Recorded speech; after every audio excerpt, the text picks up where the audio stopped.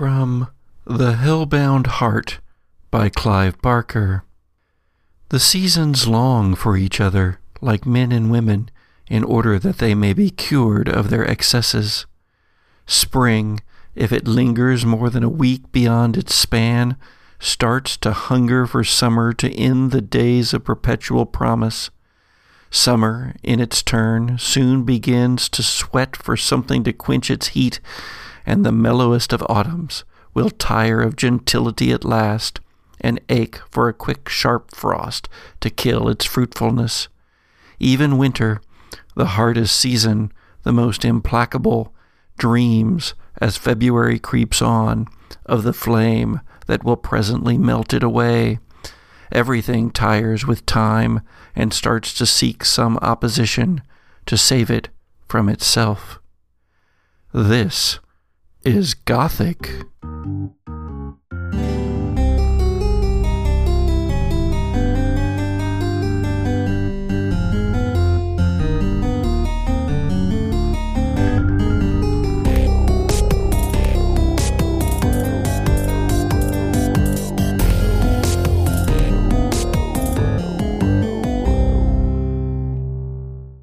Tonight's guest voices are Richard Southard of the Adventurers Vault podcast and Isaac Sutherland and Josh S. Godioso of the Strangers in the Pines podcast. Gigi's internal monologue on discovery of the doll at the end of the last episode. Oh my god! What is that? Oh, I don't want to touch it. Oh, please tell me it's not made out of human skin. I would know, right? It would feel different than this. Well, it hasn't murdered me with a big knife yet, so that's something. So, Annabelle, who put you here? Does someone on this godforsaken island think they're practicing voodoo? That they're going to pick up a doll and make Allison fly around the room like in Scooby-Doo? In this town, in this region, who knows what these people think voodoo's supposed to look like? Pins stuck in Barbies. So it's a threat, then? Or someone's out to frighten Allison? Exploding mirror, you could do that with firecrackers or something. We'll figure that out in the morning. But the car... People cut brake lines and things, right? Couldn't someone cause a car to reverse instead of drive? Ugh, I'm a San Franciscan, not a mechanic. I'll get the sheriff to look at it if they ever manage to drag the thing out of the bay. And, in the meantime, whatever message you have for Allison, Poppet, well, you're not going to give it to her. We'll find a nice spot for you right in... Oh, son of a motherless goat. These pajamas have no pockets. It's a new day, and the sun is not shining brightly, but shining a bit dimly through the overcast. The snow has it turned to mist and a bit of a drizzle, and took off some of the snowfall that had fallen the night before. Not all of it, but it's a lot patchier than you might have thought it would be. And shortly before noon, a messenger arrived to tell Carl and Gigi and Allison and the others who are staying at the Spirit Bay Lodge that the meeting for the reading of the will would occur at 1 o'clock at the law offices of Hart and Hart, number 1 Main Street, Spirit Bay, Elk Island, Washington. Now, someone else also got notification of that, and they might not have been expecting such, but it arrives by text. So, in any case, Jason, you receive a text message from the law offices of Hart and Hart informing you that the meeting will be at 1 o'clock at the aforementioned location. And welcome back, Jesse. Woo! Hello. Woo! I get a text. That's how I come into the story. I get a text. You get a text. All right. What do you want? Skywriting? As suspicious as I am of the whole situation anyway, that they found my phone number and was able to text me, kind of throws me off for a moment, and I mean, considering everything that I have witnessed recently, I think it's just time to bite the bullet and find out what's going on. So it's like, well, all right, I guess 1 o'clock at the offices. All right. How about Gigi and Carl? Well, I assume I'm still staying in, I believe I spent the night in Allison's room. You spent the night in Allison's room, that is correct. Allison, I assume, is also going towards the law offices of Heart and Heart, so I would like to invite her to ride along with me in my rental, since she no longer has a functional vehicle, hers being on the bottom of the bay. Carl, if I remember correctly, the law offices weren't that far away, but I'd gotten a motorcycle ride up to the lodge. Yes, and in fact, Skeen Marcotte knocks on your door, Carl. Why, hello. Yes, hello.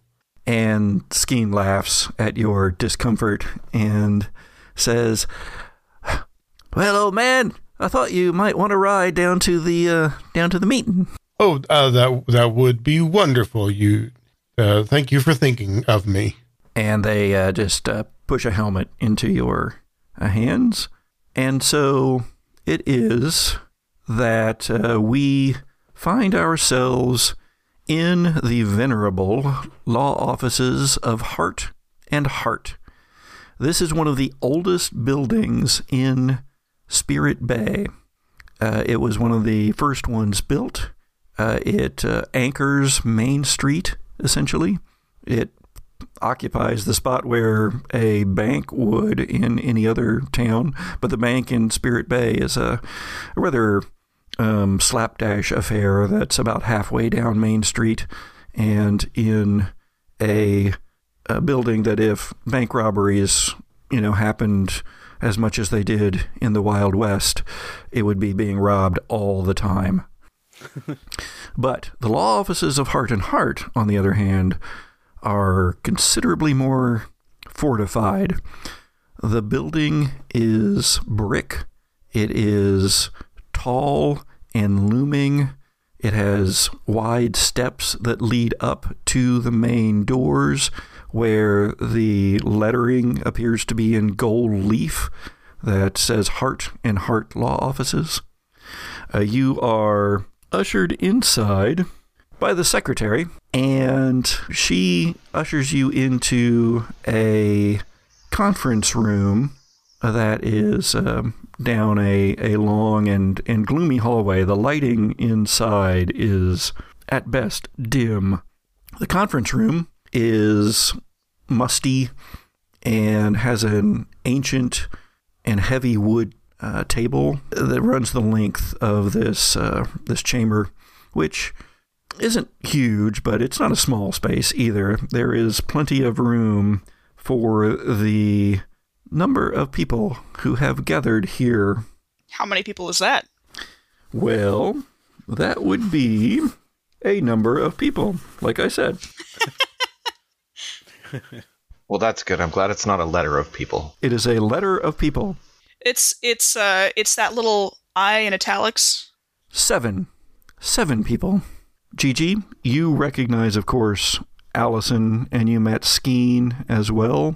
And you also recognize Carl from the previous night, with whom you chatted with and discovered was your uncle at that time. And that is, I believe, the extent of your recognizing anyone. Oh, except, no, that's not quite true. You do, in fact, recognize 2 others who are here. You recognize them only because they were at a party that you attended, one with very bad punch. Oh, it was just awful. I was sick for a day. And so let's get their descriptions right now.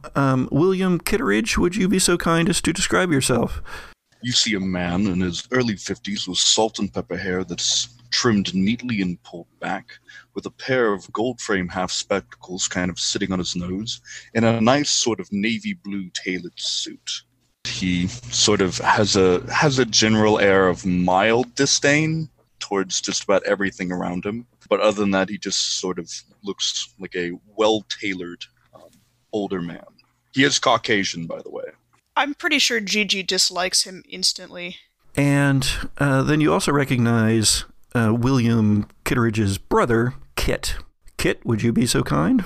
So Kit is standing kind of behind his brother. Not that behind is like an easy thing to do in a room like this, but he somehow managed to at least get the concept across. But he's got a fairly athletic build, more like a runner's build, I would say. Kind of scrawny, but still muscular. And he's about 40. And standing next to William, he is, you don't really notice much about him. He's very forgettable. Allison, by the way, Gigi, has a rather more caustic reaction to the sight of William than you did. You see it on her face as there's this look of horror comes over her, which, is to be expected given what she says she saw in the mirror last night. Yeah, I do that thing where I hold her shoulders in solidarity. Carl, you probably do not recognize the Kitteridges, I would think. Would you concur? I concur. And none of you recognize the other figure who is here. Would you be so kind as to describe yourself, Jason? Jason is mid-30s, male, average size, slightly athletic, mid-length blonde hair, dresses not shabby, but I'm trying to think of the word. Not shabby and not expensive, well made, so that the clothing are serviceable and look like they will be for a long time. Jason has a very interesting feature about him, though, that people recognize pretty quickly. When you look into his eyes, you can see that they're of two different colors. He's got one blue and one green. He's got heterochromia. He doesn't give off any kind of direct air that you can sense, other than he seems like he could either be in front of an audience and showing off all of his goods, but he also seems like he could slip into the shadows and be unnoticed. And then, of course, there is Skeen Marcotte. They are wearing their motorcycle leathers today, as always, over a Metallica t-shirt. Allison today had to borrow some more clothes from Gigi. So what's Allison looking like this afternoon? Well, pants you can wear multiple days in a row and no one will really notice. So I imagine she's using the same pair of pants. But I've given her a dark blue blouse with some ruffles up at the neck, and it's like laced down the back, and then the wrists kind of come into these like poofs of also ruffles. Is this just your extra stuff, or is this what you normally wear yourself? Oh, it's what I always wear. Did you dress up to come to the reading of the will, or? I've got a kind of a, that very like warm brown color vest over a paler brown shirt with poofy pirate sleeves.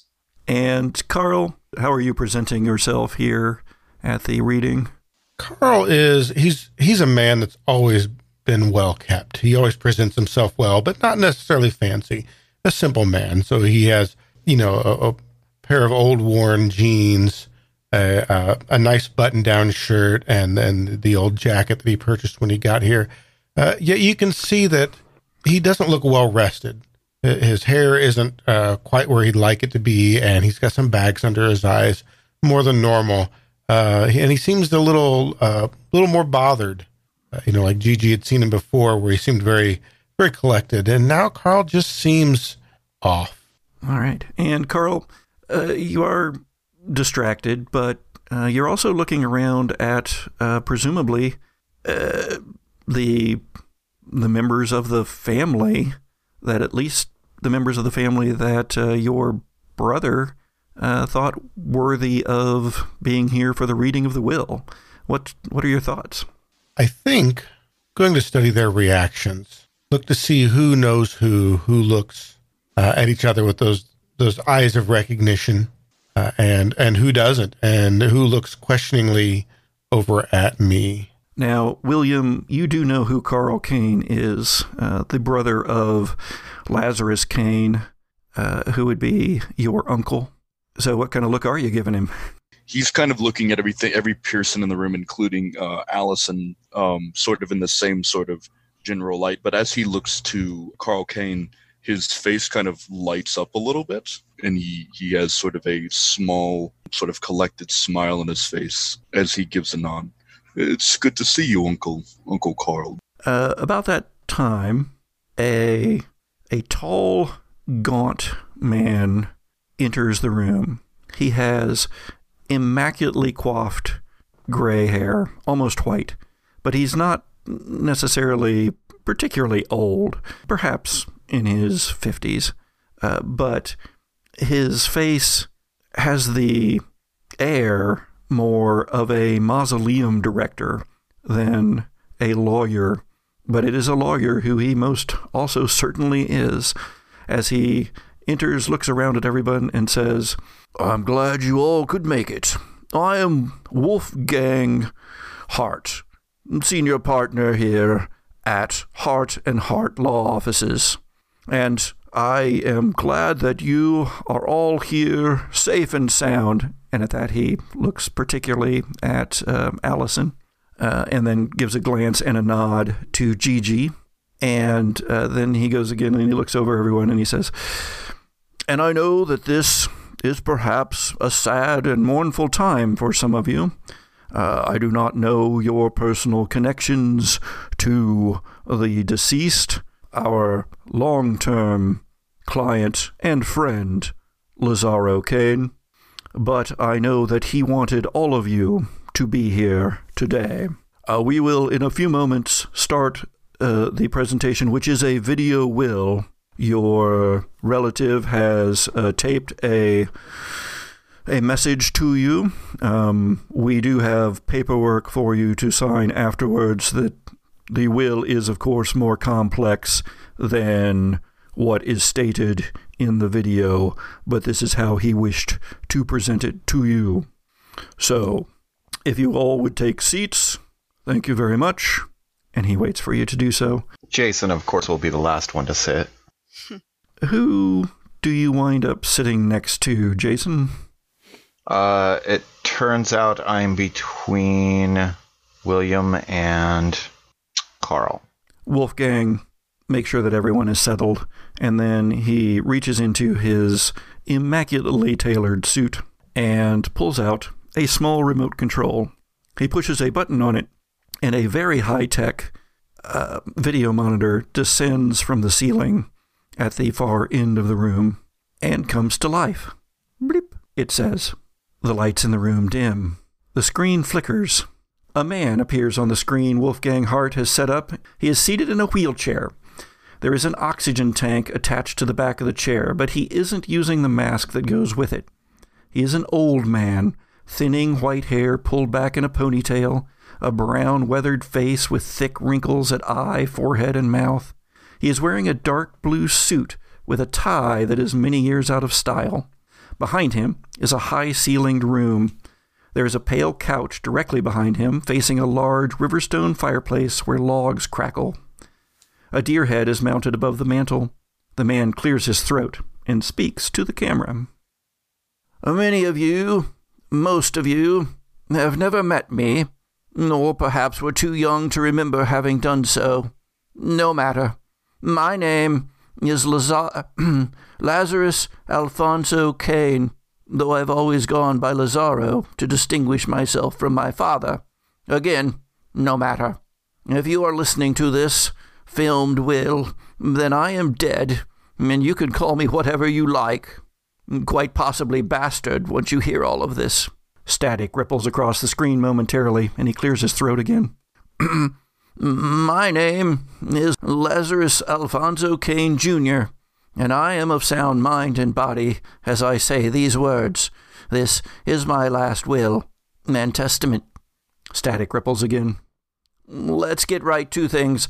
For my great niece, Allison Monser, who visited me often, and whom I actually liked, the house and a great deal of money. Wolfgang tells me it's all worth something like $38 million. Allison, you are the youngest of my extended relatives.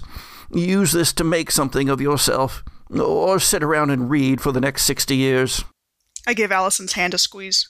It's, I'm trying to tell her, like, oh, good for you. There is, however, a split second of slightly disappointed look that flashes across Gigi's face. Anybody else have any reaction? I think Kit whispers, not so subtly to William, maybe she can get her car out of the bay. William looks at Kit and just gives him just a cocked eyebrow. Just goes, that could be a possibility. Such retrievals, I know, are costly and expensive. So that would definitely be a good use for said monetary gains, Kit. Carl? I'm actually going to be chuckling a little, not loudly, but just a little almost subvocalized laughter. But it's visible if anybody's paying attention that actually a little amused for some reason. Yeah, Jason's definitely confused and concerned in the situation. Like, half is just like, well, what the hell am I doing here? And the other half is looking back and forth between Carl and William and just thinking, this can't be for real. I'm being punked or something. Of course, during this, Lazaro Kane has not stopped talking. And now to the oldest of us all, assuming you showed up at all, my only remaining sibling that I know of, Carl Kane. You get the books in the family library. Sorry, Allison. Yeah, Carl, I know how much you hated the family, so I'm giving you the record of it, plus a ridiculous numbers of editions of Robert Louis Stevenson novels. Burn it all if you want. Again with the chuckling, but the amusement at this point is it's almost bizarre. It's almost of it's somewhere between indifference and surprise, but at the same time, it's almost like an anxiety that's coming out as a certain sense of humor. Kit's just like constantly like whispering to William, like basically just trying to make him happy and proud. After probably about 3 whispers, William kind of like turns to Kit and just kind of looks down at him with that very familiar look of sort of mild annoyance and disdain, and goes, Kit, perhaps in the middle of the reading of the will is not a particularly good time for conversation. Oh, yeah. You're right. You're right. You're always right. Sorry. Yeah. I think we're next. Skeen Marcotte, you took care of me for a very pleasant year, despite the wishes of your mother, who certainly had her reasons, but we'll get to that here in a while. You made me laugh, and you taught me about pronouns and gender biases. Anyway, you always liked my car, enough to steal it for that joyride you took around the island, so that's yours. 1936 Auburn convertible speedster. Wolfgang says it's expensive, so if you want to sell it and buy a dozen motorcycles, go ahead, or drive it off a cliff, whatever you like. I don't recommend that. At this, Skeen is like, yes, the car, yes, oh, yes, oh, yes. Sweet score, says Skeen. So far, I love Skeen. I don't recommend driving it off a cliff, just for the record. It's a beauty. Oh, you've got to see this car. Oh, man. I'd be delighted. Carl, we've got to go driving in this car. But, of course, they are saying this while the video is still rolling. Gigi, Allison appears to still be in a bit of shock because she just got the manor house and $38 million. And so you don't think that she has actually registered any of the rest of this. However, you can't do much about that because your name comes up next. Gloria Marin. I am led to understand that you go by Gigi, your middle name coming from my favorite niece, Grace Foster. Gigi makes you sound like you're a flapper. Consider going by something more respectable. In any case, Grace loved to come out here and hole herself up in the family's hunting cabin on Fog Mountain. Hopefully you will enjoy it as much as she did. I never cared much for it myself and haven't been up there for years, but the taxes are paid for the next 10 years, and Wolfgang has been renting on some online bed and breakfast thing. He can tell you all about it. Don't lecture me from beyond the grave, old man. Now, Jason Lawrence. He pauses for a long while, then clears his throat again.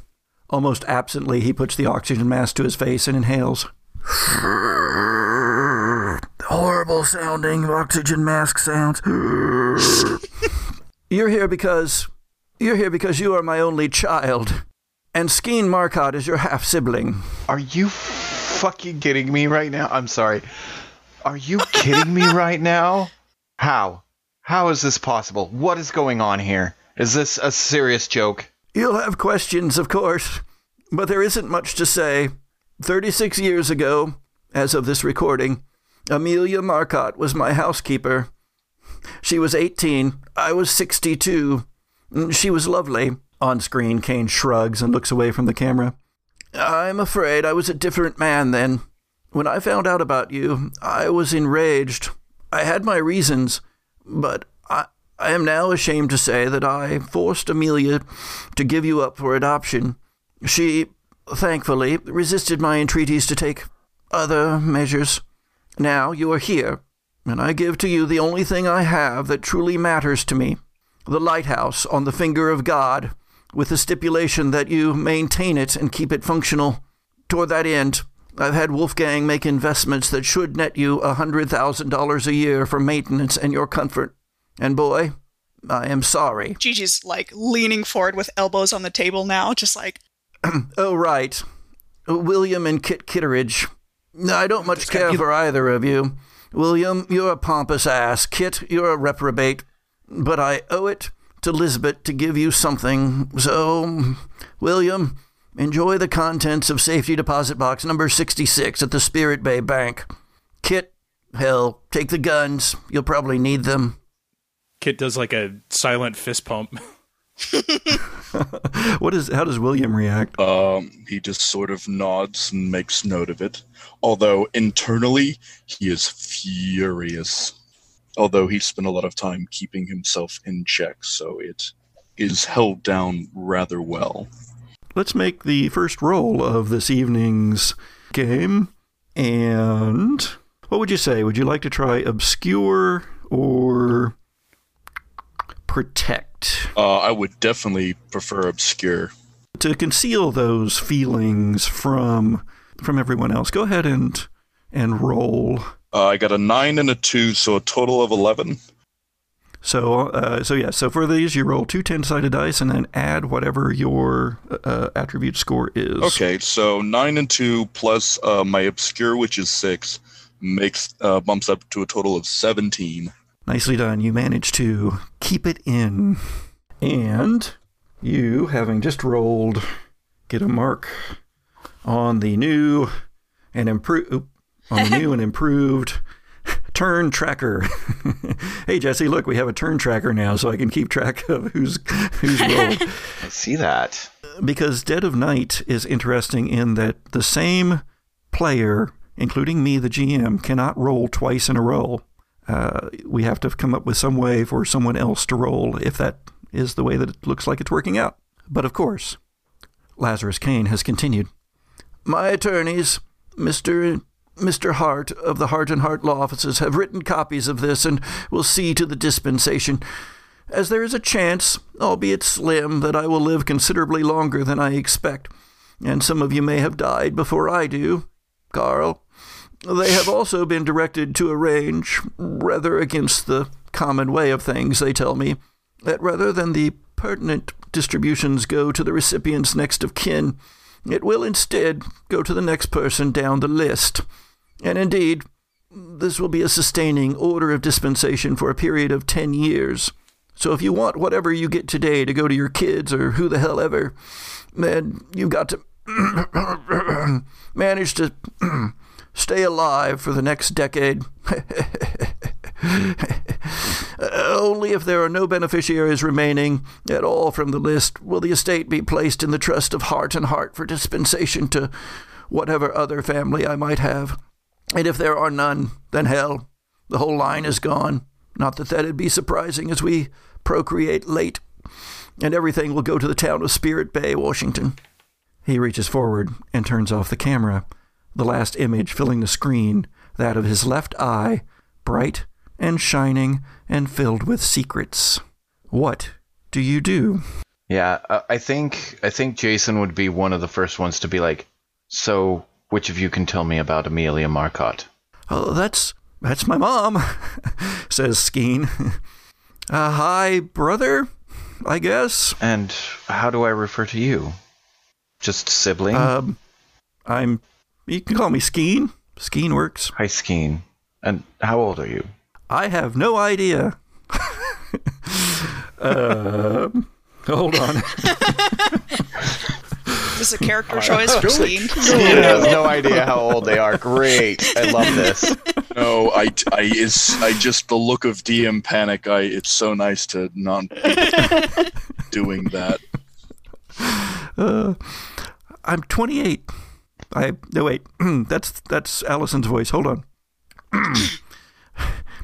I'm 28. How old are you? Are you my older brother? 35, Skeen. Close enough. We're practically twinsies. Nice to meet you. Can't believe the old man never told me about that. Didn't even hint at it. Weird. Yes. Did Amelia ever say anything about me? Skeen kind of, they move around to where they can talk to you a little bit better, and will say a few things here in a moment. Kit. Oh, I was just going to say, Kit's not picking up on, Williams being upset.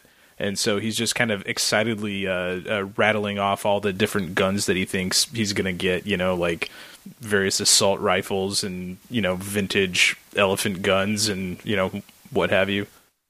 Yes, Kit, you will be able to farm a small militia. You shall be delightful.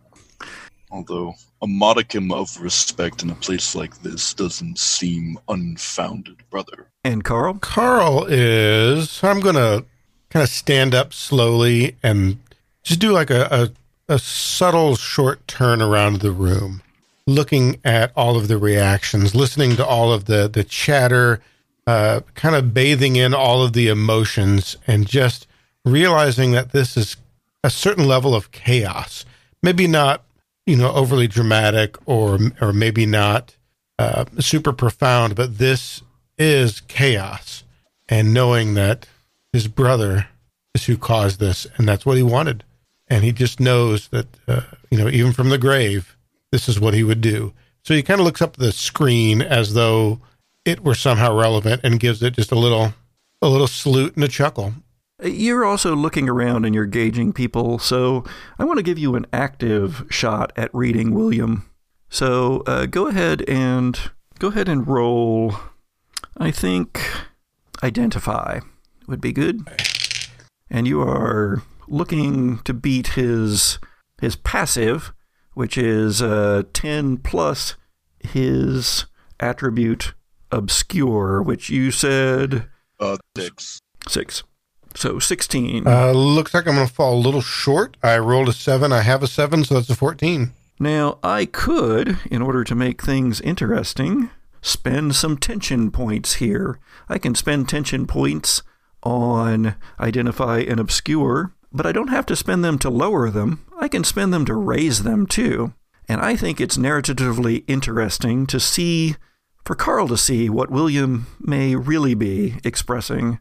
So I'm going to spend those 2 points that you need and determine that I also need to make a tension tracker. Can we get like a cool tension music as you maneuver the tension tracker? That's horrible. Okay. So William, what is it that Carl sees as he pauses and stares at you for a moment before moving on and saluting the screen? Carl would notice that a lot of William's anger seems to be kind of, his frame is very rigid, while his face appears calm and serene. You can definitely see it in the way that it's carried.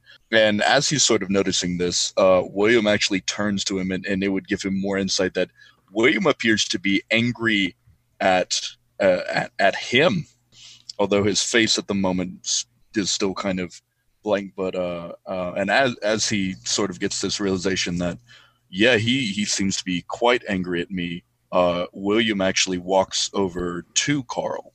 It is a pleasure to finally make your acquaintance, Uncle Kane, one of the two Uncle Kanes. If you have a minute, there's something I'd like to discuss with you. Well, of course, yes. How can I help you? I was hoping to receive the collection of literary archives that the Kane family had been storing for many years, in hopes that I could donate it to the University of Portland. Obviously, I did not receive such a trove, but you did, and I was wondering if there would be any way you would be willing to part with any of it. Take a moment and just kind of give him the more standard look over.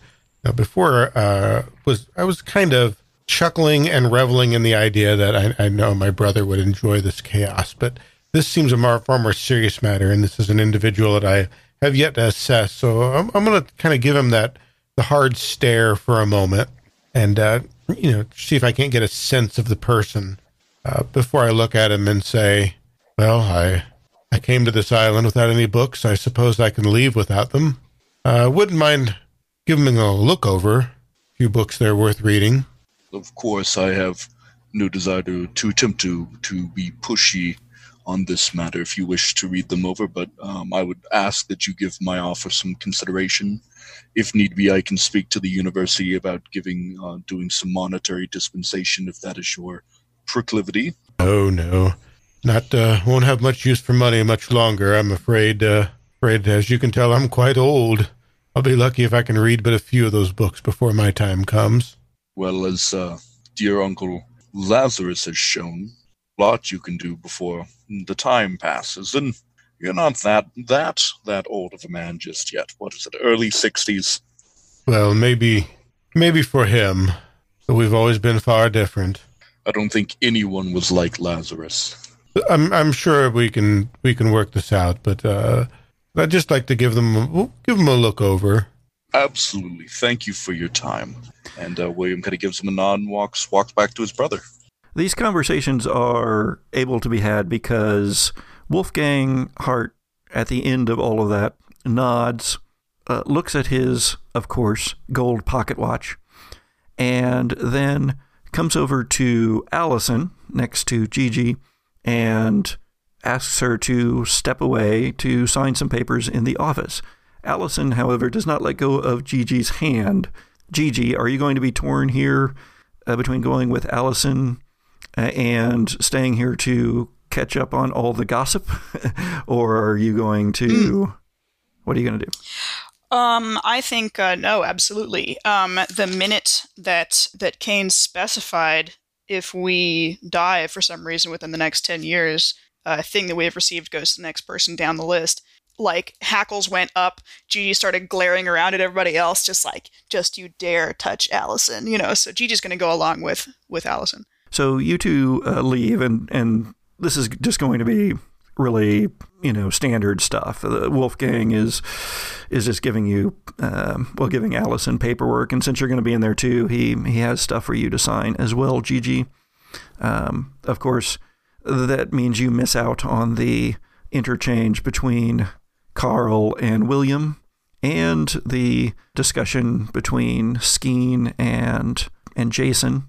Yeah, I definitely regret not having access to that hot goss, but my immediate concern here is the well-being of my cousin. And Kit? I think that, at some point when William is no longer, speaking with Carl, he kind of says, or he goes up to William and he says, "Hey, Will, what's that mean? That whole thing about have to live for 10 years? Does that mean that if everyone else dies, we would get all the money and the lighthouse and the all that stuff? That would be crazy. That'd be crazy if we were the only surviving people, right?" Well, judging by our ages, Kit, I doubt that will be the outcome, but it would be a actually devastating devastating event. I mean, I'm not exactly looking to have everyone in this room perish, simply that I could have a old manor house and an old lighthouse. I am neither here nor there on the $38 million. Yeah, me neither. I don't like any of that stuff either. But yes, if over the next 10 years the others in this room were to perish, then hypothetically, Kit, we would receive all of the benefits of the will. That'd be pretty crazy. That's all that I'm saying, you know, like almost like winning the lottery if they all like died, you know, like that. Whoa, you know, like that'd be crazy, you know. Would definitely be unexpected. I mean, that's something out of a Scooby-Doo there, Kit. I doubt we would have such shenanigans going on, although after the... Are you saying that the manor is fake haunted? Like haunted, but in a fake way? Yes, it's a real estate debacle created by the bank owner, Mr. Jenkins, Kit. You know, I thought there was something funny about that guy. I really thought there was. So he's like, what, dressing up like a ghost? This conversation can, like... And that conversation goes on, yeah. Yeah. Jason, you and Skeen get to have a bit of a chat. How deep do you want to go here? Yeah, there's all kinds of surprising stuff. First of all, lighthouses rule. You don't like a lighthouse, you suck.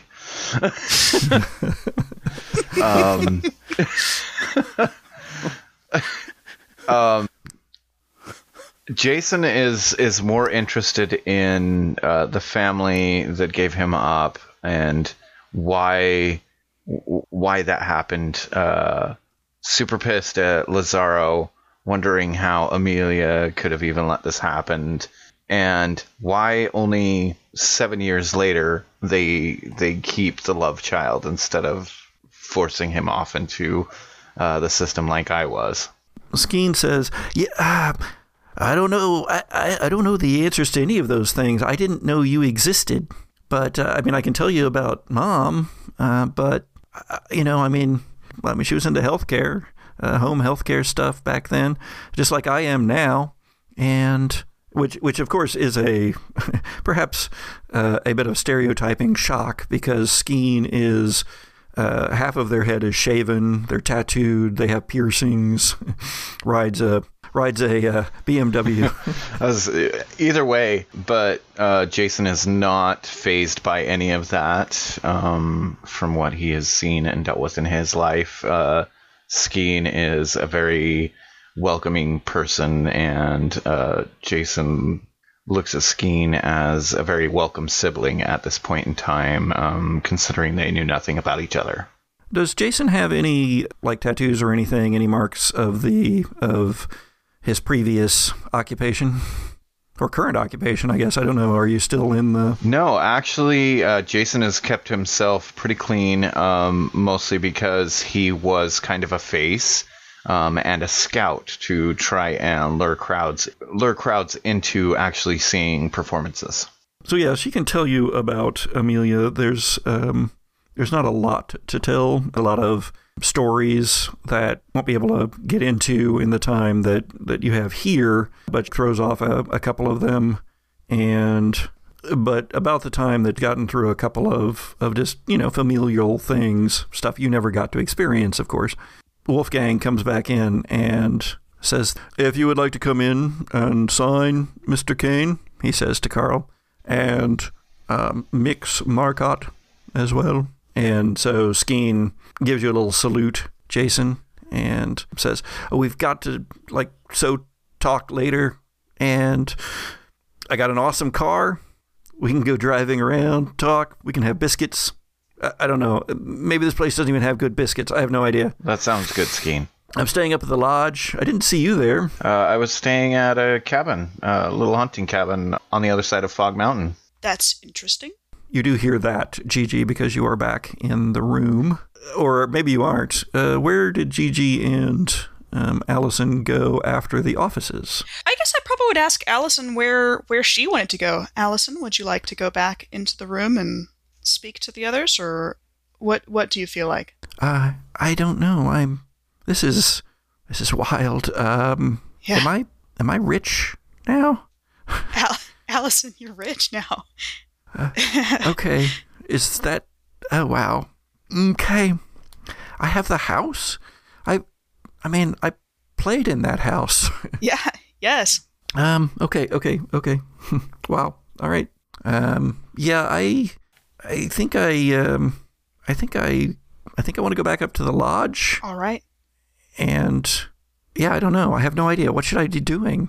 What would a rich person do? Well, I seem to recall reading somewhere that if you win the lottery or come into possession of large sums of money in some other fashion, the first thing you ought to do is hire a financial advisor and possibly set up a trust fund. Or is it an LLC? I can never remember. The financial advisor will tell you. Standing in the hallway is a younger, nattily dressed fellow who looks a lot like Wolfgang, who says, "We can provide those services here at Heart and Heart, and have done so for the family for ages." Well, there you are, Allison. It comes built in. And so she turns to him and says, well, what would a rich person do?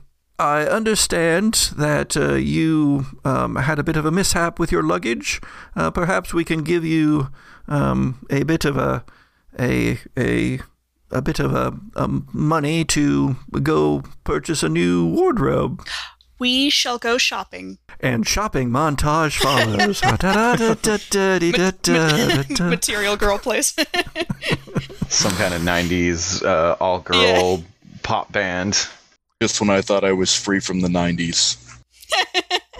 When you and Allison go outside after the younger Hart brother has given you a corporate credit card, you see out there across the street a woman sitting on the hood of a very expensive car, looking a lot like actually you probably did on your ride over on the ferry, except with not quite as expensive a car. Yeah, my eyebrows go up and my eyes kind of travel up and down.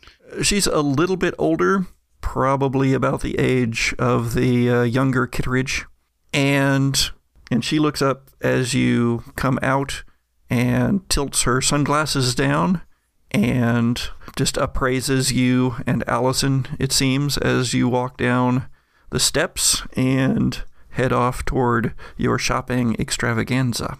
She makes no other move, though. I'm staring right back at her. You probably shouldn't be able to see the wink, but she winks. I do a little, half grin, and then I turn back and, turn back forward to keep walking with Allison.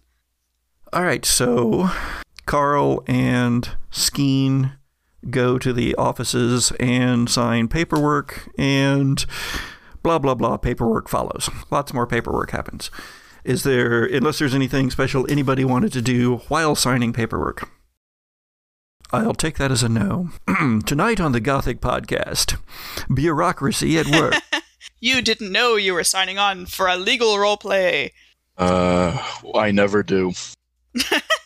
Carl, when you come out of the law offices of Heart and Heart, you see a woman sitting on the hood of a very expensive car across the street, and you recognize that woman.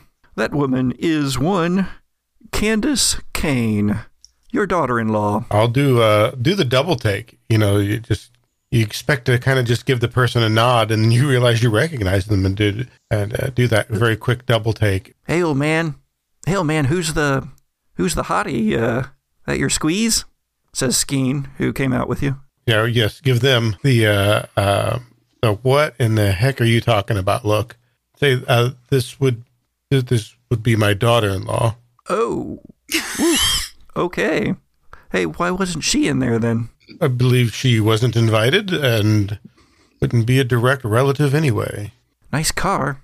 Ooh, where's my car? Oh, it's probably up at the house. Hey, are you headed up to the house later? Yes, I suppose I've got to check on the books. Skeen is going to head off and do some things, but I will bring the car around for you. And then they laugh and wander off. In that pseudo-British voice of theirs. Yes. I can do a British act. No, never mind.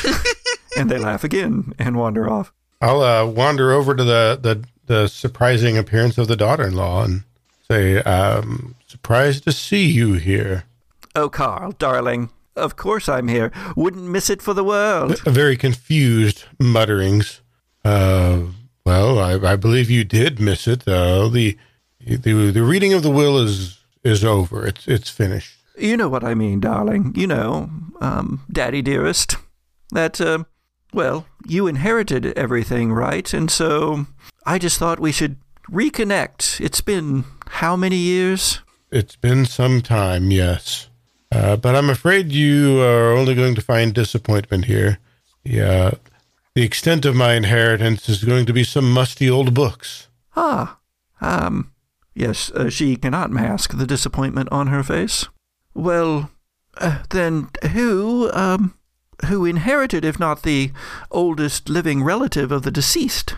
I'll kind of look around to see if I see anybody around. William and Kit are just now walking out of the law offices. Well, I don't believe I see the young lady around. She's already wandered off, but yes, one of the other relatives.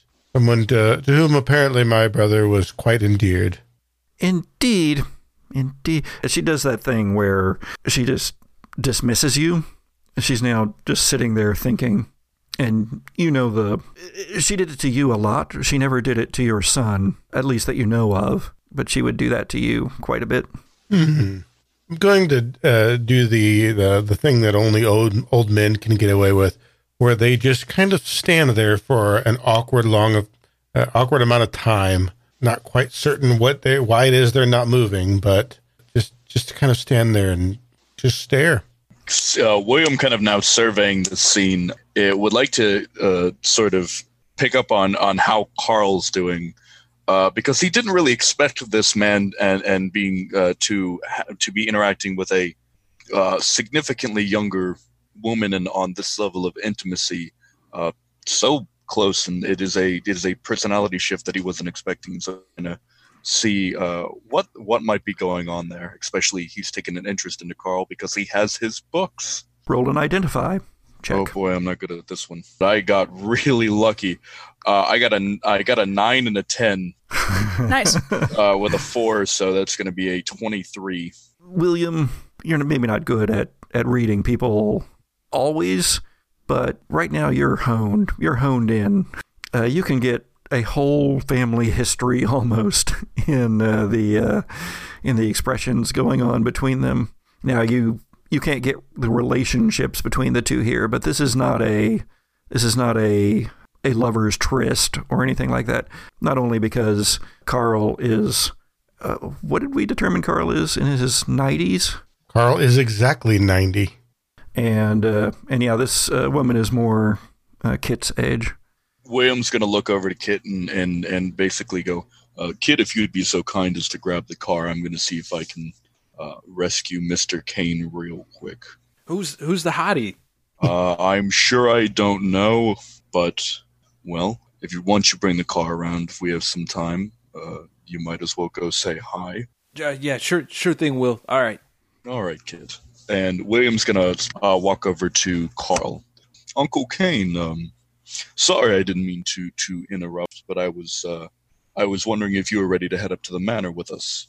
I believe the sooner I wrap all of this up, the better it'll be. So yes, let's take care of that. Let's go look at those books that you're so interested in. Delightful. I apologize. I don't mean to steal him away. Oh no, that sounds lovely. Of course I will come with you, she says. I'm Candace, by the way. Candace Kane. Delightful to make your acquaintance. My name is William Kitteridge. This young lady was once married to my son. Well, condolences then, I would assume. Or perhaps that is the incorrect affirmation, but I would be... It's delightful to meet you. Kind of pulling himself back, not sure how to really interact with that particular human situation. But yes, You're trying to get Carl to take you up to the house now. Of course, Carl, you don't have the keys. Keys, schmees. Does Allison have the keys? Did they give them to her? Wolfgang actually handed over the keys and said, Wow. Probably best not to move in immediately, but you can certainly, it is yours now, so here you are, and hands Allison these, like, ancient, giant skeleton key-looking things on a big iron ring. So would the house be unoccupied at this point? There are no, I don't know, were there servants? Theoretically. Yeah, you have no idea, Carl. When you were here, there were servants, but the family was larger. I might not consider that. Just assume that there had been. And may just head on up there. Well, Kit brings around the car. And who's getting into the car? Is it just William? Well, what is it that the Kitteridges are driving? The Kitteridges are driving a very nice, very new Model 7 BMW. It's this sort of sleek black sedan. It looks very much just like a very nice, dark, unassuming car. Of course, William drives a BMW. I think one of the only notable things is kind of in the windshield of this car is a University of Portland sort of identification sticker. But other than that, it's just sort of this very stereotypical sleek, nice black car as William kind of walks up and opens the back door for Carl and sort of motions, here. This should make the transit a bit easier. Are the dogs in the car? No, the dogs are at the room at the lodge. So yeah, Kit, you drive the car around, and then your brother is opening the door for Carl Kane, who gets into the back. Or does he? Yes. Thank you very much. Well, I guess I will just be following you all up then. And Candace goes around and gets into the driver's side of her Porsche. Does that seem weird to Carl? She's always been a bit pushy. Where are we headed, Will? Just head into town a little bit, Kit. I apologize for Uncle Kane. Oh, this is Uncle Kane? Yeah, Kit, this is our Uncle Kane. All right, nice to meet you. How old are you, like 100? 150? No, that doesn't make sense. People don't live that long. Seriously, though, nice to meet you.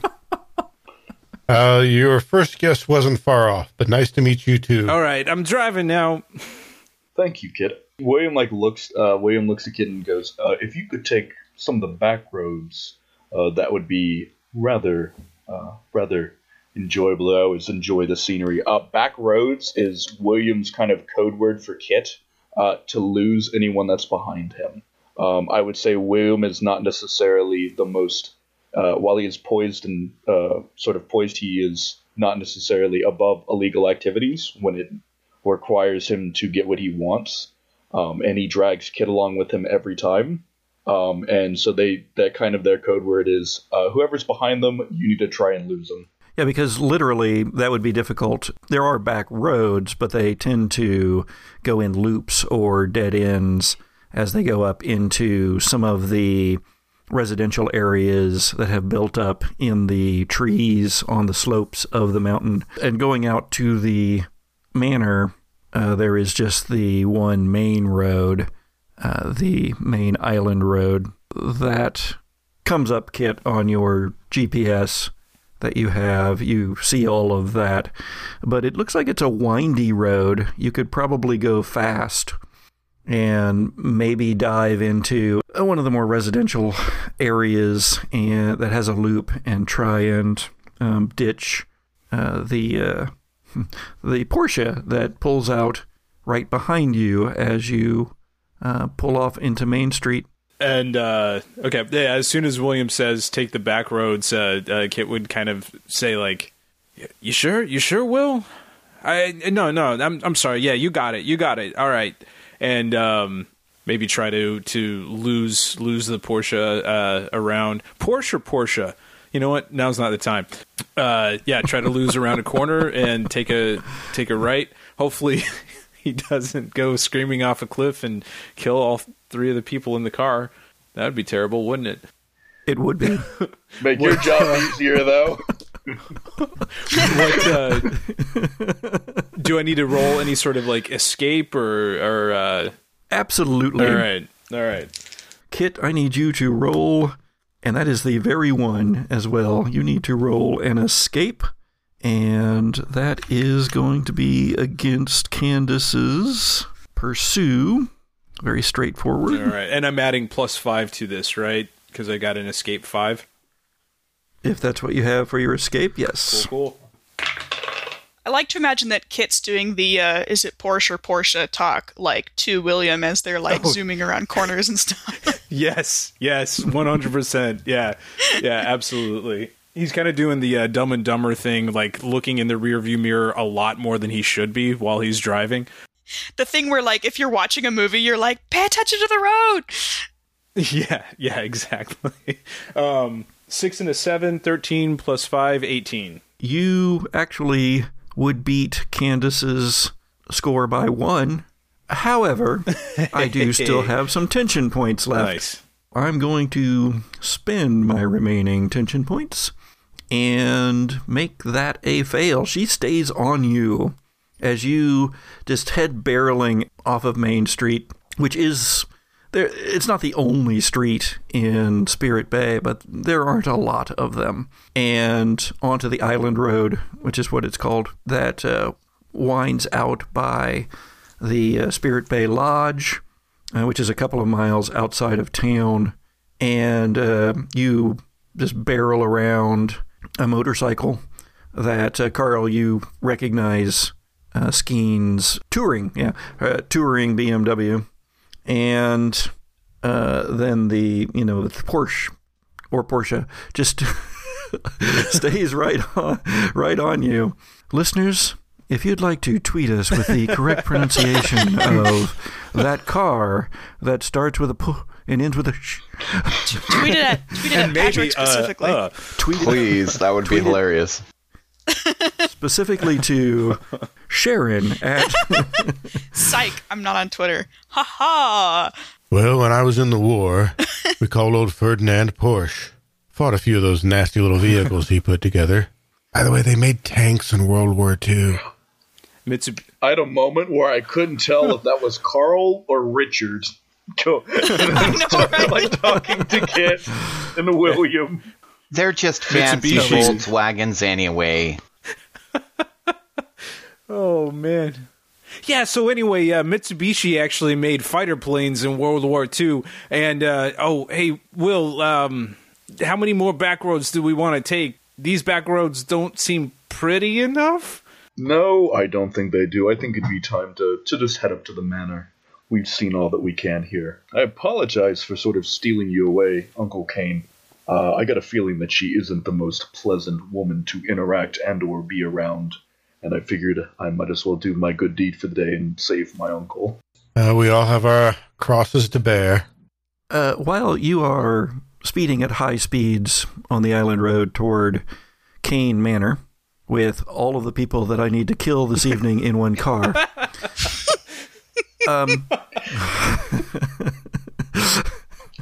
Sorry, I gave you an out. Jason? Jason, what are you doing? Jason would have spent time asking more questions when signing everything, especially looking over all the little fine print, ensuring that the deed was legit for the lighthouse and the bank funds in the right places to take care of it. Because, I mean, that was his precious thing, even though screw this guy for forcing Amelia to give me a... He's still conflicted about that. And then after that, as he is walking out to his blue Jeep Wrangler, he notices the two fancy cars driving away and decides to try to seek out other family members to see what other information he could get, specifically Gigi and Allison. So he would head into town to look for the shops that they would have gone to. And since being here a couple of days, I kind of have a good layout of how the town is set up. The main shops and such are all laid out on the main street there. Yeah, there are some residential areas behind that, and then as you move toward the waterfront, you get fisheries stuff going on down there, the fishermen and the docks and such. And actually, it's not too difficult to find those two. And so you see them, Jason, actually coming out of a shop just down the way. Groovy. So I would pull over to the side of the road and jump out, of course, check traffic, make sure I don't get slammed by a bus or something. And then I'll holler out to the two and run over towards them. Hey, Gigi and hello. Allison. I was just wondering if you guys had a few moments to talk about this side of the family that I know absolutely nothing about. Would you like to go grab a bite to eat and fill me in on some of what's going on with all of this and how do I fit in? Absolutely. I am famished. I don't know about you, Allison. I am famished. A bite to eat would go down very nicely. And is that your Jeep? Maybe put our shopping in it. We've got like 4 shopping bags on each arm. Yeah. I actually have been doing a little bit of, this side of the family is rather interesting to me. My mother never talked about it much. And so I have been putting together a little amateur project into the family tree. Well, how is the food at the lodge? Maybe we could just all sit at dinner up there and kind of go over things. The drinks are great. I haven't eaten there yet. But if their drinks are good, surely the attention to detail also spreads to the food. Well, throw your bags in. Let's get you guys up there then. You guys all pile into Jason's Wrangler and start up toward the lodge. You actually overtake Skeen, who it looks like has been, they are tending to their motorcycle, which looks like it might have a flat. It's on the side of the road. Now, as you're driving out of town, headed toward the lodge, the road gains in elevation. Now, as the cliffs begin to rise up and bring the road with them, heading north out of Spirit Bay itself, you can see out over the sound. It's absolutely stunning, even with the overcast. There are all these islands out there, pretty mountainous, green, covered with the tops dusted in frost and snow, and more so since the snow of last night. And then as you come around the bend, you see Skeen there, and beyond them you can see the cemetery, which is on the cliff side of the road.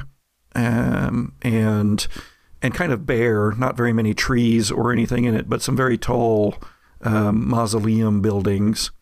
And then beyond that, butting up against it almost, is the lodge itself in all of its rustic glory, with its huge beams and massive wings. Yeah, pulling over. I'm sorry, you guys, but I gotta see what's going on with Skeen. No problem at all. They were invaluable during our aquatic rescue. They held my coat. Oh, yeah, the ferry incident, right? Anyway, so yeah, let me check on Skeen, and I'll let you guys know what the status is. They wave their arms as you're coming by, and then Skeen sees who you are and says, "Hey, bro." Hi, Skeen. Well, two really fancy cars just ran me off the road. Yeah, figures as much. Blew a tire. Well, you shall have the fanciest car on the island before the night's out. I know. Are you heading up to the lodge, Skeen? Yeah. Would you like a ride? Sure. Give me 1 second. They go back over to their bike and take the hard packs off of the back and throw them into the back of the Wrangler. And then Skeen goes back over to the bike and points it at the cliff, and then just runs it right toward the cliff, and then just lets it fly. What? Skeen! What the hell, dude? Oh, Skeen, that was a... They go over and look. And yeah, that was 2 seconds. How far down is that? 800 feet? You are getting a new car, so have you wanted to do that for a while? That's true dedication, Skeen. I respect that. Did you see the gas station here? They're not going to have tires for that. Okay. Well, hop on in. And then they come back over and like get into the Wrangler, but I assume you have the top on since it's kind of cold. Yeah, the top is definitely on at this point in time. Yeah, so swings into the back. Who's sitting in the back? I am. Let's say Allison's in the front. Swings into the back with Gigi. Hey, Gigi, whose name sounds like a flapper, apparently. And they laugh. I mean, he would know, wouldn't he? I guess. As if Gloria Grace didn't sound like a grandmother. You guys go on up to the lodge then. Yep, heading up to the lodge. Back on the road, the three of you in the Kitteridge's car are... Kit is still doing a pretty good clip up the island road. And this is a 2-lane blacktop that does do a lot of winding. Sometimes there's more trees on the cliffside, but it keeps pretty close to the side. You see guardrails that are busted up in places as if something hit them and they bent, but they didn't give. So the ocean or the sound is to the right, and you get glimpses of those awesome views too of the green islands out there, kind of hazed over with clouds and such, but also dusted with snow. And there are patches of snow and ice on the road itself, but it looks like it's been mostly cleared by whatever road crews they have here on Elk Island, as well as the rains of this morning. And to your left are occasionally those roads that go up into the forested sides of the hills, which become one large mountain in the center of the island, Fog Mountain, which, according to the guidebooks, hits something like 1,400 feet at its top. But you guys have gotten pretty high on the cliff sides here. You're probably 300 feet up. As Kip is driving the car, he's kind of doing a thing where he's like looking, sideways out the window at the cliff and kind of whistles to himself and says like, wouldn't want to drive off the road, head down that cliff. Jeez, that wouldn't be a good way to end a day, huh? Quite a fall, I would say.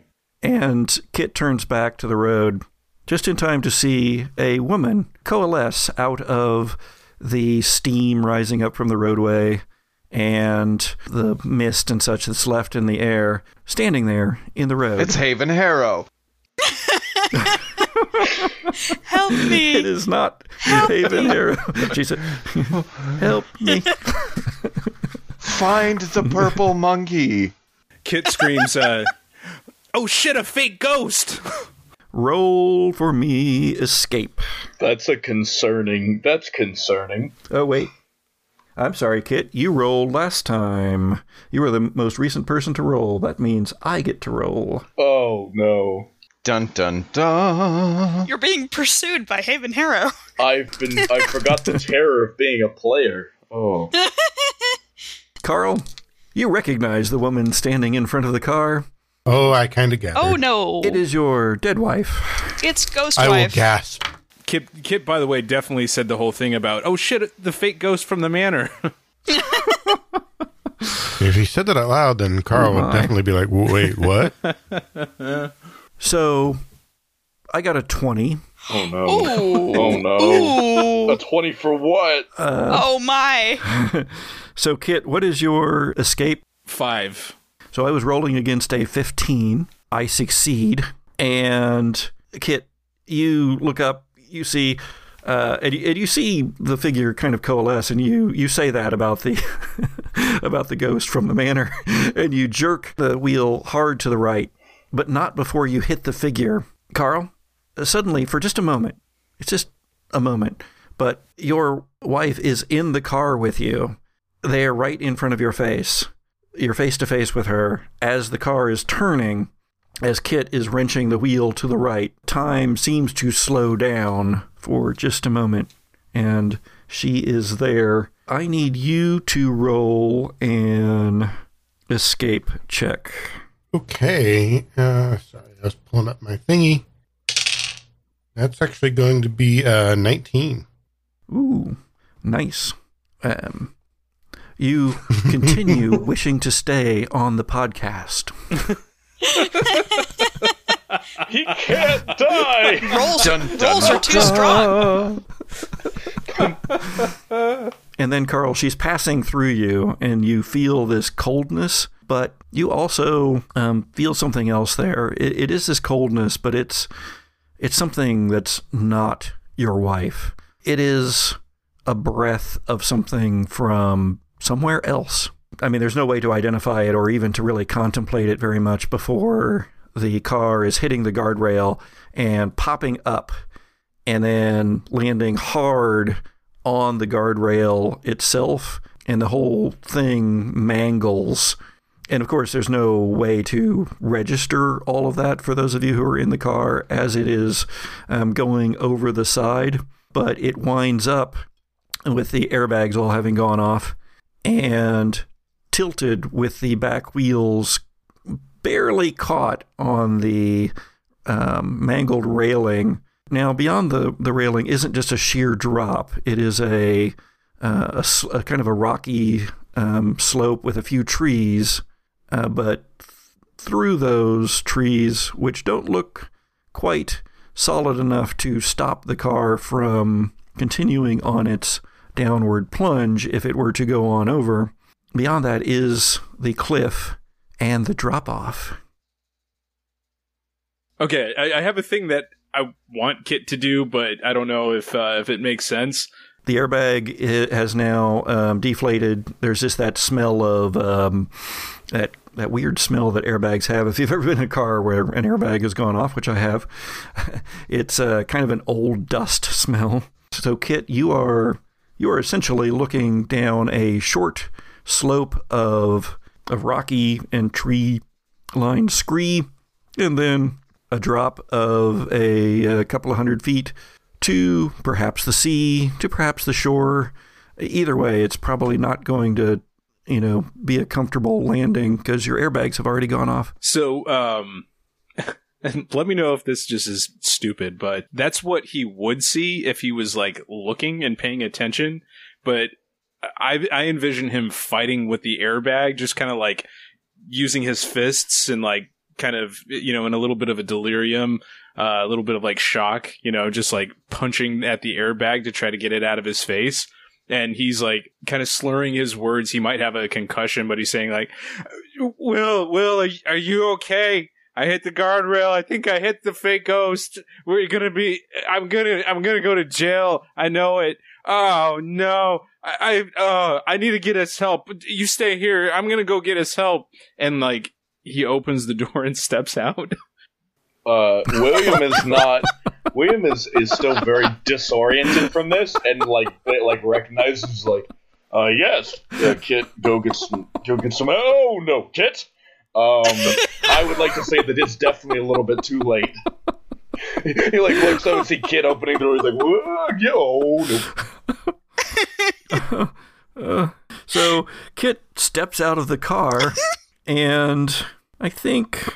Oh, you know what? You have that. You have an athletic specialty, don't you? So I have triathlon competitor and brother's keeper. The way that I was approaching this was kind of more like brother's keeper, where it's like, Will, you stay here. I'm gonna go get help. Even though he's like not in a medical state of mind to be able to help. But yeah. Yeah. So, all right. So now, roll escape. Okay.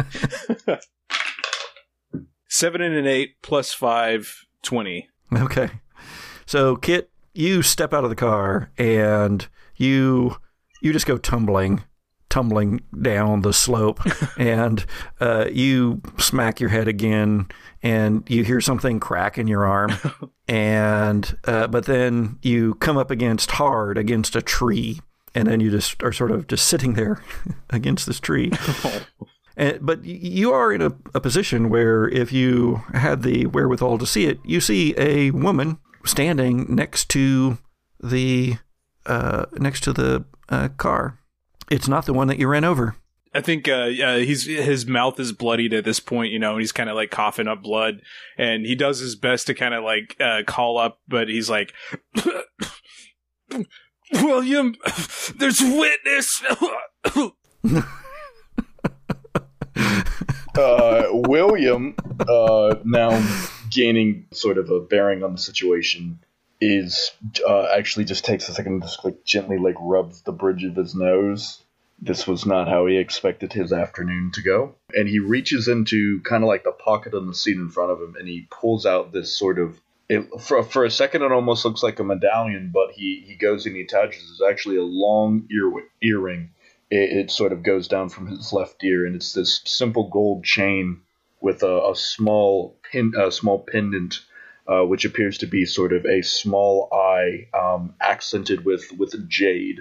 That appears to be open, that he puts on his ear very quickly in a practice motion, and he looks over to see how his Uncle Carl's doing. Well, that's a good question. Carl, I don't need you to make a roll, but you are, as you have mentioned, old. And you were just in a car wreck in the back seat. And so I need you to either spend a survival point or be unconscious. And I'd just like to point out, I didn't hear anyone say they put on seatbelts, I'm just saying. There we go. Gotta specify. Just because I want to see what the rest will do with it, I'm going to be unconscious. Uncle Carl appears to be unconscious at the moment in the back of the car. He's slumped there in his restraints, which he did put on, Kit. And his head is lolling, and he could be dead. William is going to look around and see, is there anyone other than Kit and him around? Can the woman that was following them see into the car? And two, are there any pieces of broken glass near William?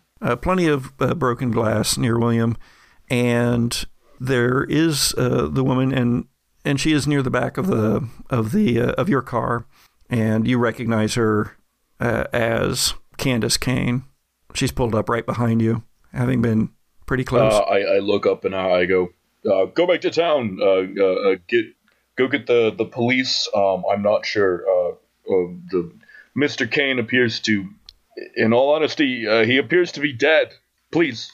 Yeah, okay. And she pulls out a cell phone and then runs back to her car and jumps in. And there's a squealing of tires. As she leaves, William's gonna reach out and take a piece of like ripped cloth, wrap it around his hand, and then pick up the piece of broken glass. And then, kind of judging from where the back window was, he's going to take that piece of black glass and it's going to stab Carl in the neck. The intention is to make it look like a piece of glass from the shattered back windshield went into Carl. Go ahead and describe it. Yeah. So what he does is he reaches up sort of behind his neck, and judging where the window for the back windshield sort of cracked inward from the force of them going off the guardrail, and looking at how Carl is sort of slumped down in the seat, kind of resting in front of him, he kind of takes the piece of glass, sort of moving it around. And he actually takes some time, is pretty meticulous about it, and then with you're not sure that you're going to have that time because the car is actually rocking forward. Oh, if it's a much tenser situation, that he would like look up at the window, look down at him, make a few like, oh, okay, that looks about right, and then go, and holding it in the hand that's covered in cloth, he takes another piece of glass and puts it against it, and then slams it down, sort of like a nail in a piece of wood. Takes the piece of glass that he had that has his fingerprints on it, and chucks it out the window down onto the cliff. So you just jam this glass into Uncle Carl's neck, and blood sprays. It's all over your hands. You had to squirm around in the seat in order to get into the right position, and it was still kind of awkward to do, but man, there's a lot of blood. You had to have done it. But I need you to roll a assault against against Carl's passive protect, Okay. which I believe is 15. Well, right now, let's see. I've got a 6-2 assault, and dice. I'm going to be amazed. I'm going to be confused on what to do if I fail this. No, don't worry about it. I got it. I got you covered. Okay. I got 2 5s. So that's 10 plus 6. So that's going to beat it just by 1. My protect is 6. Oh, 16. Okay. All right. So here's what happens. The blood's everywhere, and as you pull the glass out, William, and you're just looking there at your uncle as blood is kind of flowing down his neck, the car shifts again. There's a grinding of metal as the whole thing slips off of the railing, and I'm going to roll. And I'm going to roll. What am I going to roll? Are you going to roll? I'm going to roll. What am I going to roll? You're going to roll? I'm going to roll an assault. Are you rolling now? Oh no. What am I being assaulted by? The cliff? Gravity. 16. Yeah, that'll do it. I have a passive protect of 12. All right. You lose a survival point. Ooh, I'm down to one of those. The car plunges down the slope right toward Kit. Kit, roll me. Losing escape. survival points causes effective tension, correct? It does, yes. Yeah, we're currently, actually, because William is technically a villain, and we also had the appearance of the ghostly figure. We're at a pretty high tension right now. I think we're around 10. In the meantime, Kit had been slowly, like, limping and hobbling his way back up the hill, muttering through broken teeth and broken jaws, like, "I'm coming, Will. I'm coming. I'm going to help you."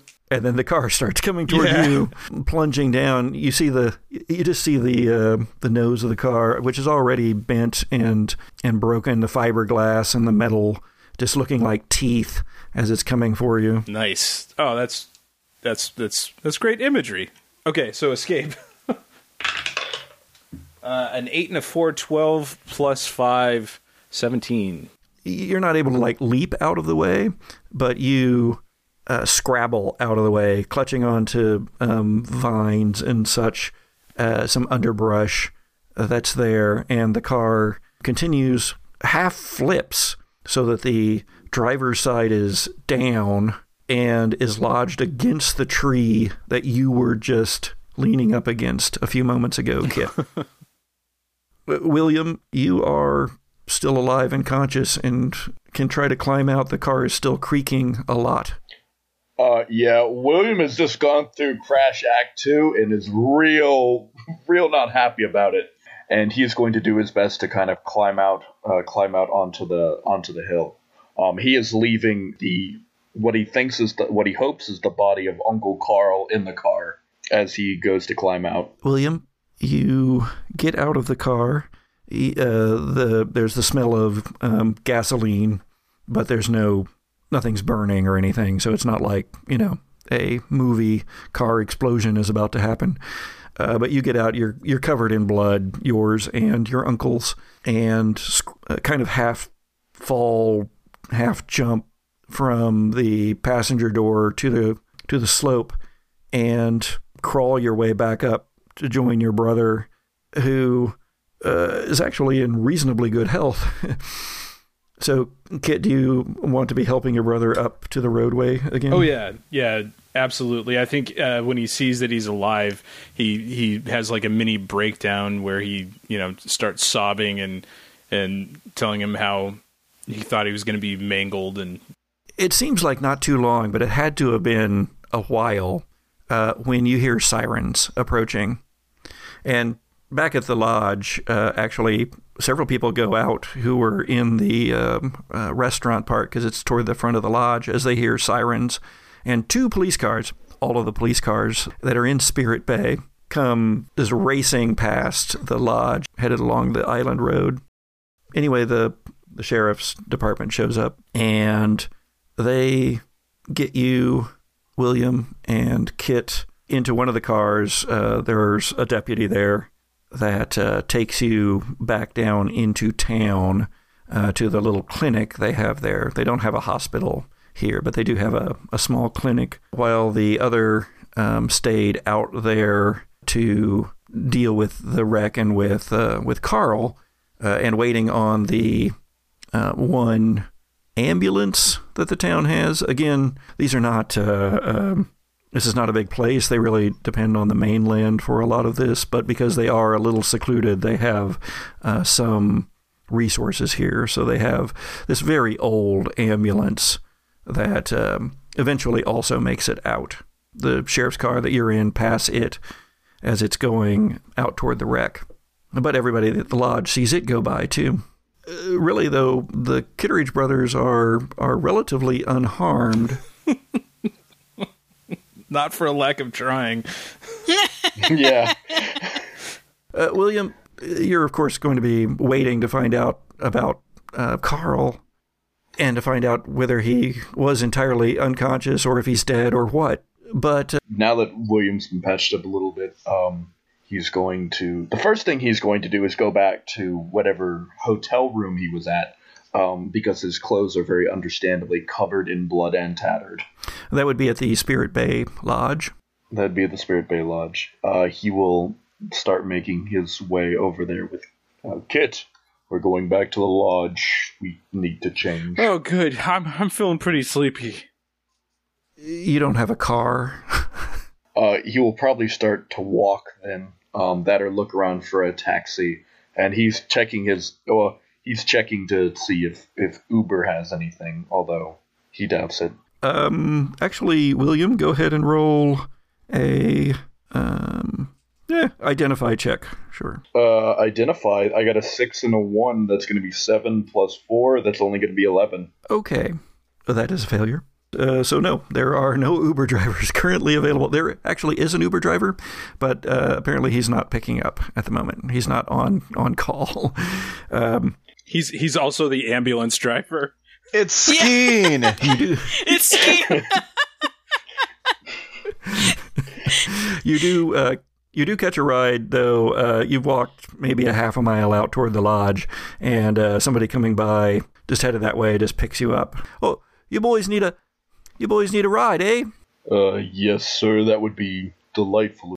So you get up to the lodge where everybody is just kind of standing around outside because it hasn't been that long since the ambulance and police car went back the other direction. And so you change, and then what? He's going to get his dogs. Okay. They are a pair of Doberman Pinschers. They have these very nice leather collars on, and below them in a sort of nice metallic steel plate, one reads Regis and the other one reads Rochester.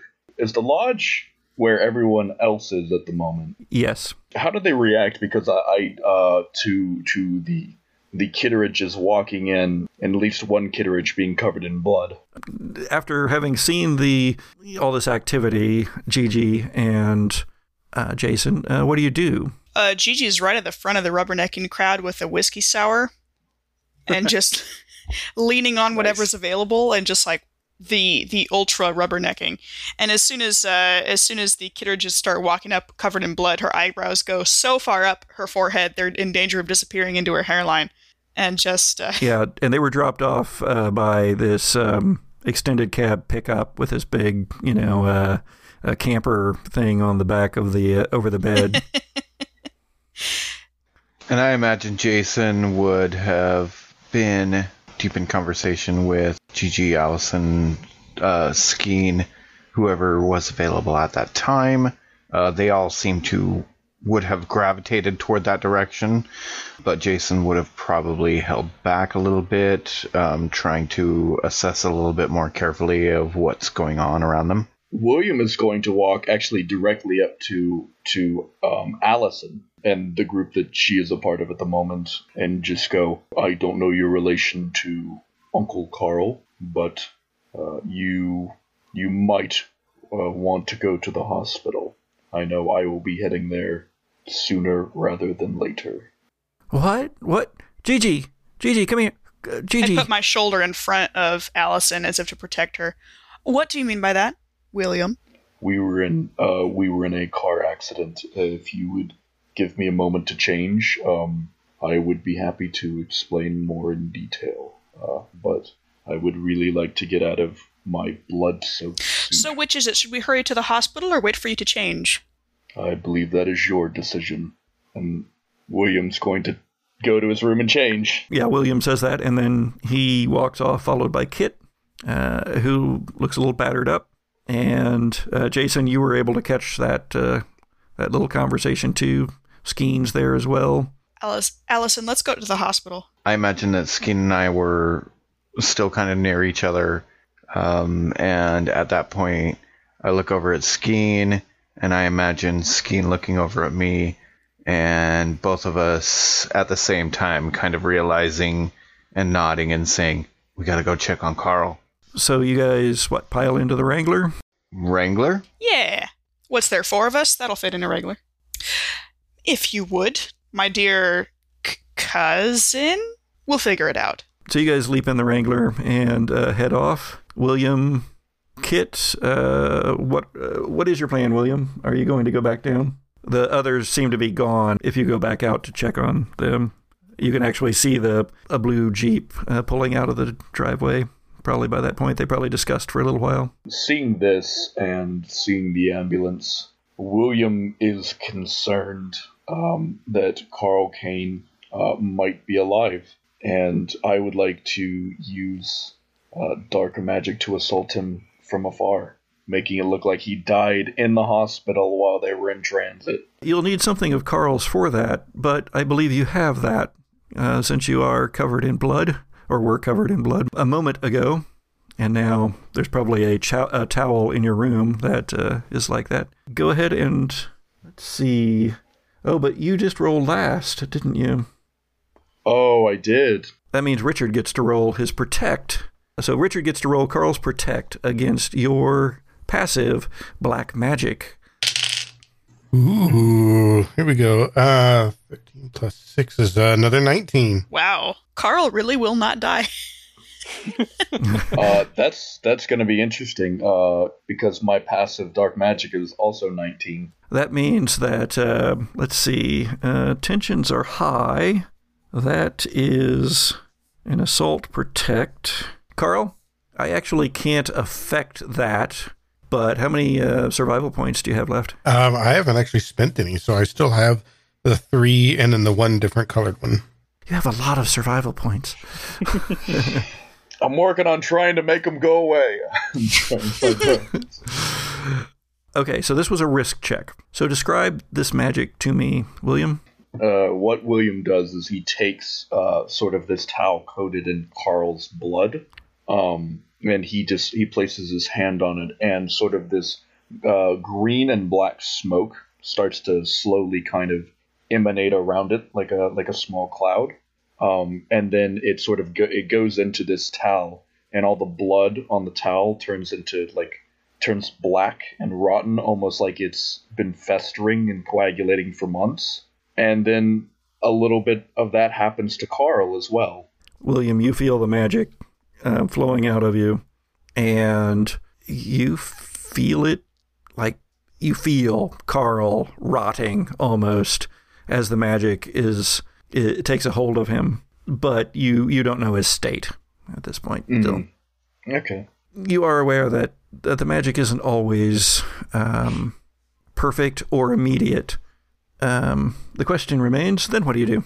William, he's going to go to the bank and see what's his dear great uncle left him. William, you are taking the dogs and Kit, or just you? What's going on? I'm gonna take Kit. I was thinking about bringing the dogs, but I figured they probably won't let him into a bank. So it's Spirit Bay. Well, if I've gotten that feeling, then absolutely I'm going to go take my dogs for a walk, as well as Kit. They have 2 police cars. Very true. Yeah, I'll take the dogs with me. So William takes the dogs and Kit for a walk, and you're actually able to secure a car from the lodge if you would like. It's not a great car, but it's one that you could borrow from them to go into town. I would be happy to take it. And so you drive into town and head down to the bank. You pass by the little clinic where you presume Carl is lying in deathly repose. And like I mentioned earlier, the bank is not an imposing structure. The main street of Spirit Bay is classic Pacific Northwest. It looks almost like an old West town, but updated. With most of the buildings are 2 stories, some are 3. A lot of brick fronting, a lot of almost faux gables that block view of a flatter roof, but still slanted so that the snow and rain will flow off of it. And this is just one of those buildings in between a couple of shops.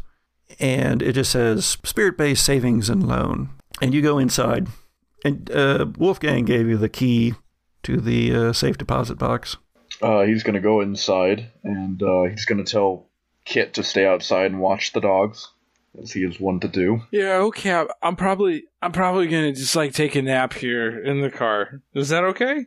All right, yeah, you can take a nap in the car. All right. He's going to then head inside and check what's in that safety deposit box. A banker takes you back in the back and then pulls out the correct box and puts it onto a table.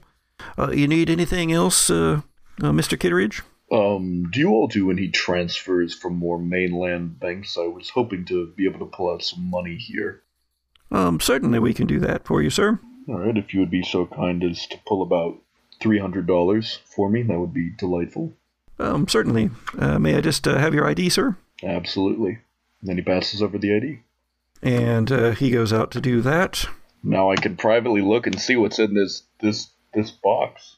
William, you put the key in the safety deposit box and open it. Inside is a book.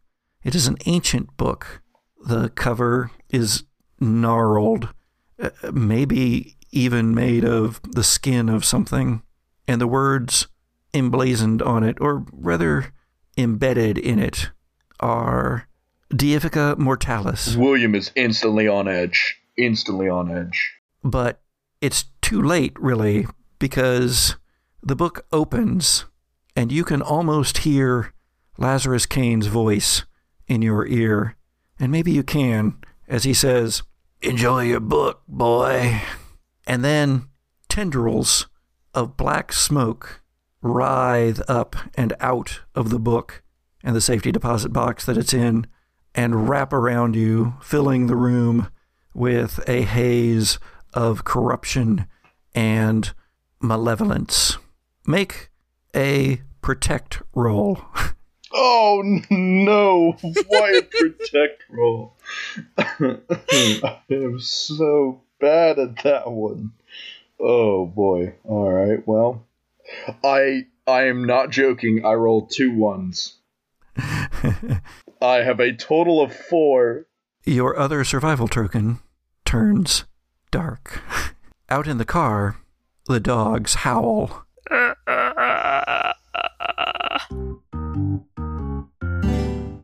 The Gothic Podcast is an actual play audio drama produced by C. Patrick Nagel, starring C. Patrick Nagel, Sharon Gollery-Lafrenaise, Jesse Baldwin, and Nathan Addison. Theme music is by Zoe Hovland, with cover artwork by Jared George Art.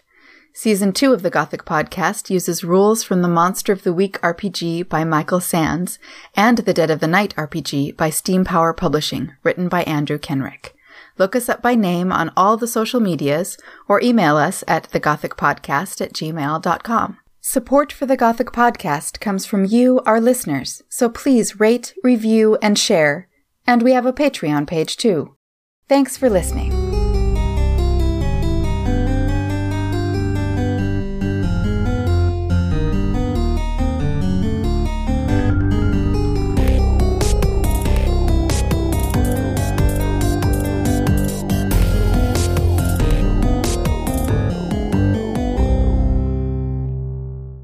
You boys need a ride, looks like, because I'm from the South, I guess. Crap, it's too late. Okay.